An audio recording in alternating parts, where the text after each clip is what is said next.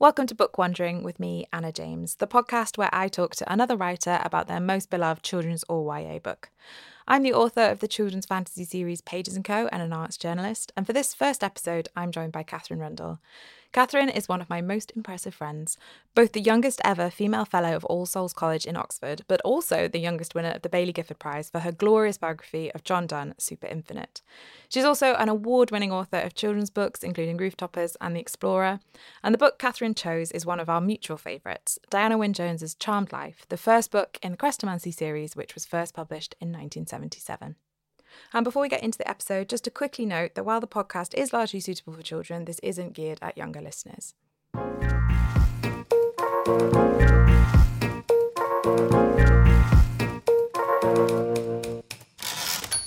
Thank you so much for coming and being part of Book Wandering. It is lovely to have you as the very first episode, so thank you. Thank you so much for having me. I was delighted to kick things off with you and this book, partly, well, for many reasons. Partly you've chosen a book that I probably would have chosen if someone had asked me this question, partly because you are, of course, a very dear friend, and partly because you wrote a glorious essay called Why You Should Read Children's Books, even though you are so old and wise, which I think sums up much of what I am wanting to explore. So I was hoping we could start there. So could you tell me a little bit about that book, essay, pamphlet, and how it came about? Absolutely. So it's published as a book, but it is really a kind of polemic. Why you should read children's books, even though you are so old and wise. And it comes from the fact that I had been realizing for about a decade. I have two jobs, and one of them is I'm a fellow of All Souls College in Oxford, where I work on Renaissance literature, and the other one is I'm a children's writer. And people treat you very differently according to which job you say you do. And if you say you're a children's writer, you are often given a smile as if you have declared, like it says in the book, that you spend your time making little matchbox furniture out of toothpicks for the elves. People look at you as if you have confessed yourself to be essentially childish. And I wanted to argue with the book that there is something in it which, if we discard children's fiction in adulthood, we lose not just a kind of rampant joy, but also a kind of knowledge. Because I think what children's fiction is often trying to do is to distill tighter and tighter some of the most vulnerable truths of the human heart. It is often it's written for children, so it's written for people who are without political power or enfranchisement, and so it often thinks about what will remain when those things are stripped away. And it is people trying to express, to prove in longhand, ideas like love will matter, truth will matter, endurance will matter. And the book says, if you imagine those things being tightened and tightened, because children will not wait around while you self-congratulate or pontificate, what you get is a kind of distillation, a kind of sort of literary vodka. And I think that they can be a place to go to remember what it is to read as an act of discovery. When the world was still new and before imagination had become kind of portrayed to you in adulthood as something that's an optional extra, a kind of defibrillation for the original beating heart. And so I just wanted to suggest that children's fiction has in it something wild. And of course, also, very important to note, children's fiction is not divorced from the political moment of the time. So often what children's fiction has been telling children is that the best thing you can be is middle class, white, rich, thin, and ideally a boy. And of course, children's fiction is mired in the moment of its own creation, of course. But there are these books which sort of shine through history, which I think can tell you so much about what it is to be human. Mm-hmm. Absolutely.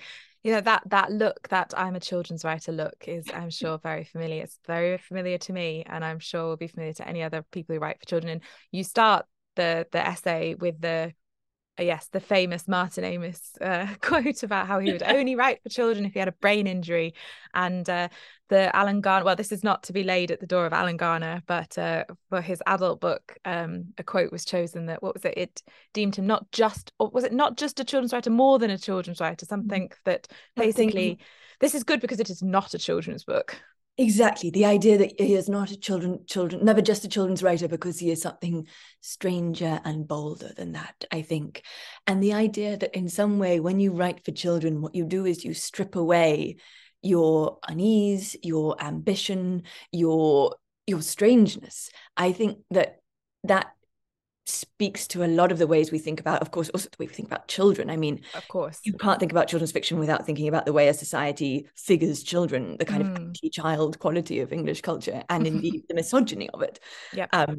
But I mostly just wanted to say, if you read children's fiction, you will be reminded of things that you have forgotten, you have forgotten, you have forgotten.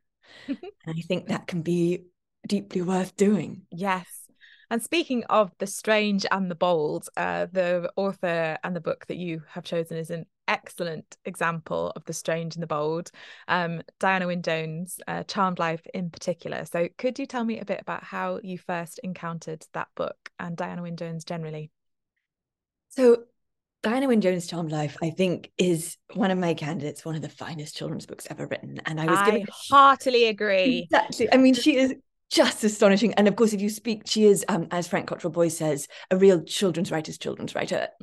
It's hard to find a children's writer who isn't in love with her. I think the reason that I have loved her, there are so many, but the primary one is that she refuses to talk down to children. She has no truck with the idea of simplification. She approaches children with her ironical eyebrows worn high. And Charmed Life is one of the books in the Crestomancy series. And I think probably the best one to start with. It's not the first chronologically in the way that they play out, but you get Crestomancy here as an adult, and then if you fall in love with it, you can go back to the lives of Christopher Chant and meet Crestomancy as a child. Crestomancy is a role, a government role, where the Crestomancy's job is to control the use of magic in all the magical worlds. There are many worlds. One of them is our world. And this one is sort of laced with some Victoriana, some Edwardiana. And the Crestomancy always has to be a 9-lived enchanter, which makes him the most powerful enchanter in the magical worlds. And it all makes such perfect sense, and it is so joyful. When I try to pitch it to children, I try to say, if you love the sort of sarcastic humor of, sometimes I say David Walliams, sometimes I say, Horrid Henry, but you want something more ironical and you want all the magic of Potter, then this is where you should turn. I say something very similar. I don't think I visited a school without being gently evangelical about this book. And how old were you? Can you remember how old you were when you first encountered it? I think I was about 9. I think I read it in one single car journey.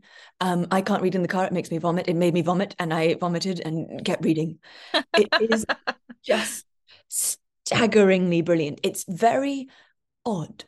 And it trusts you to ride alongside the oddness, to like mount the oddness horse and gallop. And I love her wildly for it. When I came to All Souls College, I was very young. I was 21, and I got given a kind of mentor within the college, a brilliant Shakespeare scholar called Colin Burrow. And he said, well, what do you want to do with your life? And I said, well, I would like to write children's fiction like Philip Pullman or like Diana Wynne Jones. And he said, Diana Wynne Jones is my mother. And it was like the floor just opened in front of me. I never met her, but I often spoke about her with him, and she does sound to have been as spectacular a person as she was a writer. Oh, which is always wonderful to know. I think what you say about trusting readers to go along with the oddness just chimes with everything we've been saying about, not talking down to young readers, because it is a strange book, and we can get spoilery. We are getting into it, and as much as the thing, I love Gwendolyn. So this, for the people who haven't read it, it's about two siblings, Kat and Gwendolyn, who do you know what? It's funny. I'm torn between my intellectual brain wanting to always be able to discuss these books and get into it and do spoilers so we can talk about the cleverness of these books, but then there's the librarian in me, the reader in me, who just in case someone hasn't read it doesn't want to give away the joys of it.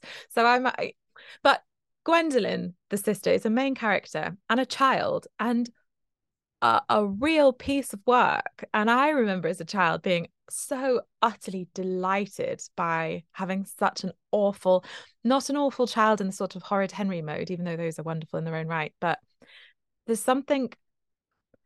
Diana Wynne Jones manages to write a sort of, do you know what, you'll be better at articulating this. You'll put this into words, because you know how in Dahl there's a real meanness, like a spitefulness. And Diana Wynne Jones has a way of somehow capturing kind of like nuance and flaws and terrible people without it ever feeling particularly spiteful, which is alchemy, I think. It is exactly extraordinary. So there's Kat, who is a little bit lost. They're orphaned, and he's the younger brother, and he's a little bit at sea. And then there's Gwendolyn, who is this kind of force of, not just of nature, a kind of force of human hunger. Yes. So Gwendolyn wants power. Gwendolyn is a child who is bound up with ideas of things like dominance, and she wants to be a queen. She wants to be worshipped. And at no point does she feel like she's not a perfectly plausible vision of what it might be like to be a 12-year-old girl. A lot of 12-year-old girls bound up with power. A lot of 12-year-old girls would gladly sacrifice their brothers' lives in order to rule the world. And Gwendolyn, what she does, to be spoilery, she finds a way to use Kat is secretly a nine-lived enchanter, but doesn't know. She knows that he is. She uses his power to get out of the world that they are living in into a world in which she can be queen. And there's also a pair of sort of semi-comical, but also truly quite insidious dark warlocks who are trying to take over the world. And she organizes that in order to do so, they have to have the blood of an innocent child. And she organizes it that it should be her little brother. And he assumes that she did that knowing that he's got 9 lives and knowing that it wouldn't kill him. And there's this devastating, very swiftly done, it's half a page moment where she comes back from her world to tell them, oh no, you're going to have to kill him multiple times. And the book doesn't pause on it very long. I think it's partly, of course, because these books were written in the 80s and 90s. Diana Wynne Jones is, alas, dead. And so these days, I think your editor would say, we need to feel the weight of that. You know, what is Kat feeling? What are we seeing? What are we experiencing here? But I love that she has this kind of caustic crispness. She just assumes that kids will understand that that would be utterly devastating. And she doesn't feel a need to wallow up to the ankles. She just dips a toe in the horror and gallops on. And it is, it's a beautifully done character. Also, when Gwendolyn, when she uses her magic to move to a world where she would be the queen, her replacement, this is a lot of explaining about the world of Chrystomancy, and I feel like we should have probably checked the Wikipedia first. But, the world's fracture, when something that could happen or couldn't happen causes the worlds to break apart, like Guy Fawkes. Either they do or they don't. Week, yes. Which is the plot of Witch Week. And so in each of the worlds, there's a version of you, unless you're a nine-lived enchanter, in which case there isn't. And her replacement arrives in Kat's world. And she's also brilliant. She's awkward and down to earth and funny and sardonic. And she's from our world, so she also feels more modern. And this kind of idea that they are the same girl, but with different histories, different backgrounds, different parents, they've turned out very, very differently. I love that. It's never expressed. She never actually writes that idea. These girls do have the same DNA.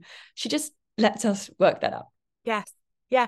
It's utterly, It's utterly wonderful, isn't it? It's a book that I never tire of rereading. I think it's probably at this point the book I have reread the most, and it really sustains it. It's so joyful. Um, so we talked about how lots of us kids writers worship at the altar of Diana Wynne Jones. How would you say that she has most impacted you when it comes to your own work? I think she gives us the most valuable permission to approach children's fiction with the full force of your unwieldy imagination. You know, she doesn't, to read her is to see that you don't always have to explain everything. Right. There are often moments where everything is a little bit foggy, but what you get is a sense of the emotional importance. She doesn't go into, at the end, when Chrestomanci appears and the wizards are defeated, again, I think in the current moment in which we're writing, there would be a fashion for explaining exactly which spells are used to vanquish the baddies. And instead, everything becomes misty and odd. And that kind of freedom, I think, has a kind of glory in it. But most of all, it is the sense that she meets her child reader eye to eye. And I think so many of us take inspiration from that she absolutely trusts that kids will understand. I think in one of her interviews, she says, oh no, the people who don't understand the books. And she doesn't mean it in that cutesy, aren't kids wise way. She just says, the people who don't understand the books are often adults. That they're reading it, they've lost something in the way that they're reading it. They're reading it perhaps as a diktat or a how-to guide, and children are reading it as story and understanding that stories are sometimes a little wild and not on anybody's side. Mm-hmm. That's such a wonderful way of putting it. It's whenever I am writing, and of course I write a series, and I am not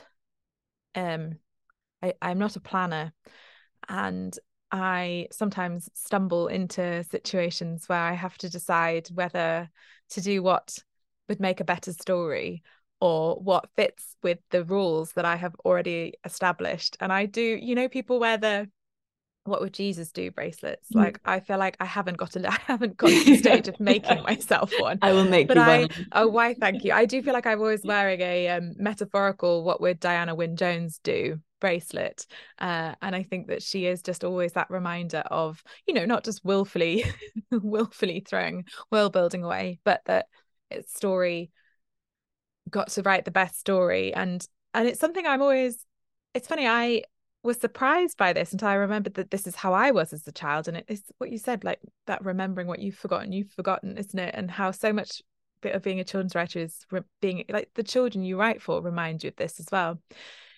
Is that children often come to the Pages and Co. in completely the wrong order, but it doesn't really faze them in the slightest.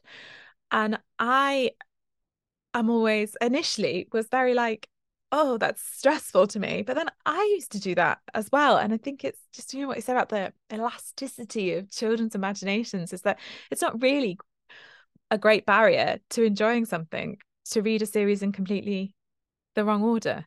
And I feel like that's sort of also just very much, the spirit of DWJ. Work quite nicely with the bracelet, actually.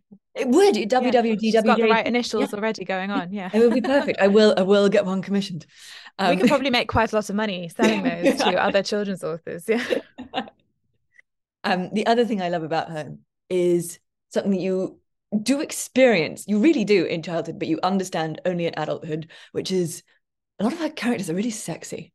Like Chrestomanci's objectively hot. Yes. And she so meant much, yes. to be so. Like she put that in. That is not just something that we are imagining. She 100%. right. Yeah. And 100%. the idea that you might put that in a children's book, in a book that is easy enough in its construct to be tackled by really quite young children. You could probably read Charmed Life at 7 or 8, although I would suggest waiting till 9 or 10 to get the full delight of it. But Chrestomanci is this tall, dark wizard who wears exquisite dressing gowns and talks with the kind of ironical ferocity of like a scholar god. And it's Mm. just divine. And she knew it. And I loved it. And of course, she often has that. She has like a bit of eros in her children's fiction. And I think often when you look back at the fiction that you loved as a kid, you realize that you were also experiencing something like desire. You know, for Chrestomanci, Yeah. many of us, for Aslan, um, for, you know, various wizards in the Harry Potter world. Um, I I love that she does it so unabashedly. Yes, it's wonderful. Chrestomanci reading as an adult. Yes, Chrestomanci is quite the character, isn't he? He's swooping around in his dressing gowns. It's a joy to read. Do you know, when I was rereading it, there's a bit where names have great importance in the book, and Chrestomanci's is particularly powerful. And there's a bit where he has letters, and that someone acquires them and uses that, but there's the signature written out, and I would be lying if a part of me didn't say, "Oh, that'd be quite a cool tattoo." And I was like, "No, Anna, stop! It's too much. You can't have Chrestomanci tattooed on you." I I would. mean, Do you know someone what? definitely does somewhere in the world. Someone does. If Diana was still with us and I could somehow get her to write it, I would seriously consider that, I think, as a tattoo. But I shall rein in those urges. But that actually touches on another thing that she does so well, is the richness of the world, the food, the clothes. You know, every dressing gown, we get a proper description of it. And the food, which I know that we are united on our love of food, good food writing, especially in children's books. And a lot of the food, she has that wonderful touch where even the food that isn't rich or glamorous is described. So, you know, the key scene where they're eating bread and butter and marmalade and cocoa, and it's just exquisite the way that she writes food. I think she spends a lot of time on it. She gives it its due. Like, she believes in the senses, and he hates. I forget. I think he hates cocoa, and so he's trying to sort of strain it through the taste of the marmalade in his Yes, tea. yeah. And it just rings so true to you when you're a kid, and then when you're an adult looking back, it rings so true to you as a memory of what it was to be a kid being forced to eat something you didn't like Yeah. and trying Yeah. to invent your ways around it. Although I should say, to people who are new to Diana Wynne Jones, the one thing that is a slight sadness is that there is she writes food so beautifully, but there is some fairly rampant fat phobia at times, which is quite common of books written in the 80s. And as you say, these books are products of when they were written. This one is not so bad, but which week? This one has its lines. Which week is one to perhaps just be gentle with yourself with. But it's this one, it's in passing, but just if you're new to it, that's probably the only real marker of of its 80s roots. Exactly. And Diana Wynne Jones more generally, was Charmed Life the first of hers that you encountered? And what are some of your other favorites? That was the first one I read, and I loved it so much that when I first became a children's writer, I would promise children that when I went to schools, I would say, if you read it and you don't like it, write to me and I will send you chocolate in the post. And as a result, I got these wonderful letters for several years saying things like, Dear Katherine Rundell, I regret to inform you that I read Charmed Life, and then there'd be an ellipsis and you'd have to turn over the page and it would say, I loved it. Of course. And then there was one child who read it and was like, no, not for me. So I did send that child Oh, chocolate. well done. Well done. But I think if I were prescribing them, I would say read Charmed Life first. And then it would make sense both to read probably the lives of Christopher Chant and maybe the Magicians of Caprona, which is another set in a completely different world in Italy, but in the same magical world as Crestomanci. And then I would say go somewhere that is even larger and stranger, something like Fire and Hemlock, one of the most extraordinary and strange children's Yes. that I can think of.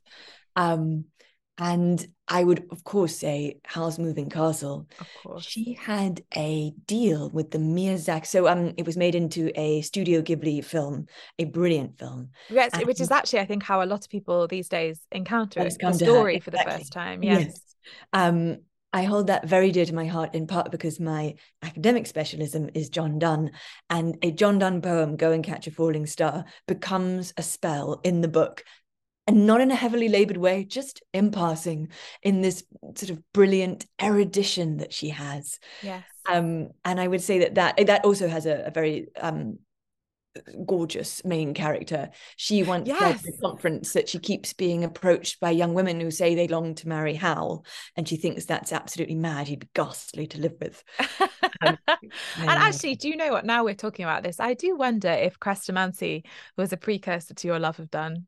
I feel like they're not perhaps dissimilar in right, they've sort got of a similar dreamy, set. well-dressed, tall, dark, smart men. I feel like maybe those the roots of your John Donne appreciation. And indeed maybe hers, because she loved John Donne. Oh, Her that partner, is her not a husband, surprise to me. she J.A. Burrow was one of the great medievalists of his time. He wrote Ah, the coursework textbook, medieval that oh, you study when you studied at some universities. And I think that so she was deeply immersed in the academic world, right. and also had a kind of huge confidence of her own, as she wasn't cowed by academics. And I love this story. I'm sure you've heard it. I'm pretty sure it's about Charmed Life, where it was the days of typed manuscripts, and she sent it off to her editor, and they wanted changes that she felt would dumb down the sweep and scope of it. So she said, absolutely, can absolutely do that. And she cut up the manuscript into different pieces and taped it together so that the pages they looked different, but the actual text was completely untouched. And she sent it back, and they said, oh, perfect, thank you so much, and published it. I have actually seen that manuscript, which Oh, is have in you? Oh, Seven brilliant. Stories. Oh, So Seven magnificent. Stories is an incredible place, a National Archive of Children's Literature, and it is both an archive in the traditional sense. I know you know this, but for people listening who might not have encountered Seven Stories, and then it is also the most joyful visitor centre, both in Newcastle upon Tyne, which is where I grew up. And last time I visited to do an event for them, they very kindly got their Diana Wynne Jones archive out for me to have a look through. And she left most of her stuff. She left to Seven Stories, so letters and Wonderful. edits. So yes, next time if you're ever up, well worth the request, because they delight in sharing it with other people. Did you read? I think you did. I think we've discussed this because I think after Charmed Life, my next favorite is probably The Dark Lord of Dirkholm, which is perhaps more YA than children's. Certainly has some more adult content in there. But I think to finish off, I sort of one of the things that I really feel like I learned from her is just a joy of telling stories. And in Charmed Life, she's less present as a narrator, whereas in some of her books, she's very much consciously kind of telling you a story. But even in the ones where there's not that kind of active narrator, there is just that joy of writing for young people, which again, my little What Would Diana Wynne Jones bracelet, I feel like that's another thing that I always try to hold with me. She's the author that is closest to me when I am writing, I think. I think so. And for so many of us, just that she was forging the way. I think also so important to remember when she was writing. Right. At a time when, there was Narnia and there was Paddington, both of them magnificent in their own way. But people doing the kind of mixture of madcap and serious and ironical and complicated and straightforward, the kind of potion that she offered was new. And one of the things I love is that she was immediately pretty successful. Mm-hmm. And she wrote in an essay about, there was a moment where all of the books were in print, and she knew as she walked through a city that some children somewhere would be reading her books, and how the thought of it sort of lighted that moment for her. Incredible. And she then fell out of so a lot of them fell out of print for a little while. I think there was a fashion in the 90s for the kind of junk Melvin Burgess gritty realism. Yes. And now they've come back. And I am so grateful that they have, because I think we cannot afford to lose them, not just for what they tell us about fantasy, not just their kind of fantastic irreverence about the world of high fantasy. There's that brilliant guide that she wrote to high fantasy where you will walk in the cold and dark. You will never have a cold or vitamin C deficiency. You will eat almost entirely some kind of pottage or stew, but you might occasionally get sort of, sword wounds. But she also just told us so much about what it is to interact with children, to trust children, to rise to what children are asking of us. I love her for it. I think perhaps I think there is a generation of children's writers now of our generation who grew up with her, who are doing our very best to get more people reading her. So if you are new to her, then please go and seek her out. If this hasn't convinced you, then you're a lost cause, I think, perhaps. Thank you so much, Kate, for coming and talking to us about Charmed Life. I'll put all the details about what Kate's up to, the books we've talked about, and what's upcoming in the description. But thank you so much, Kate. Thank you, Anna.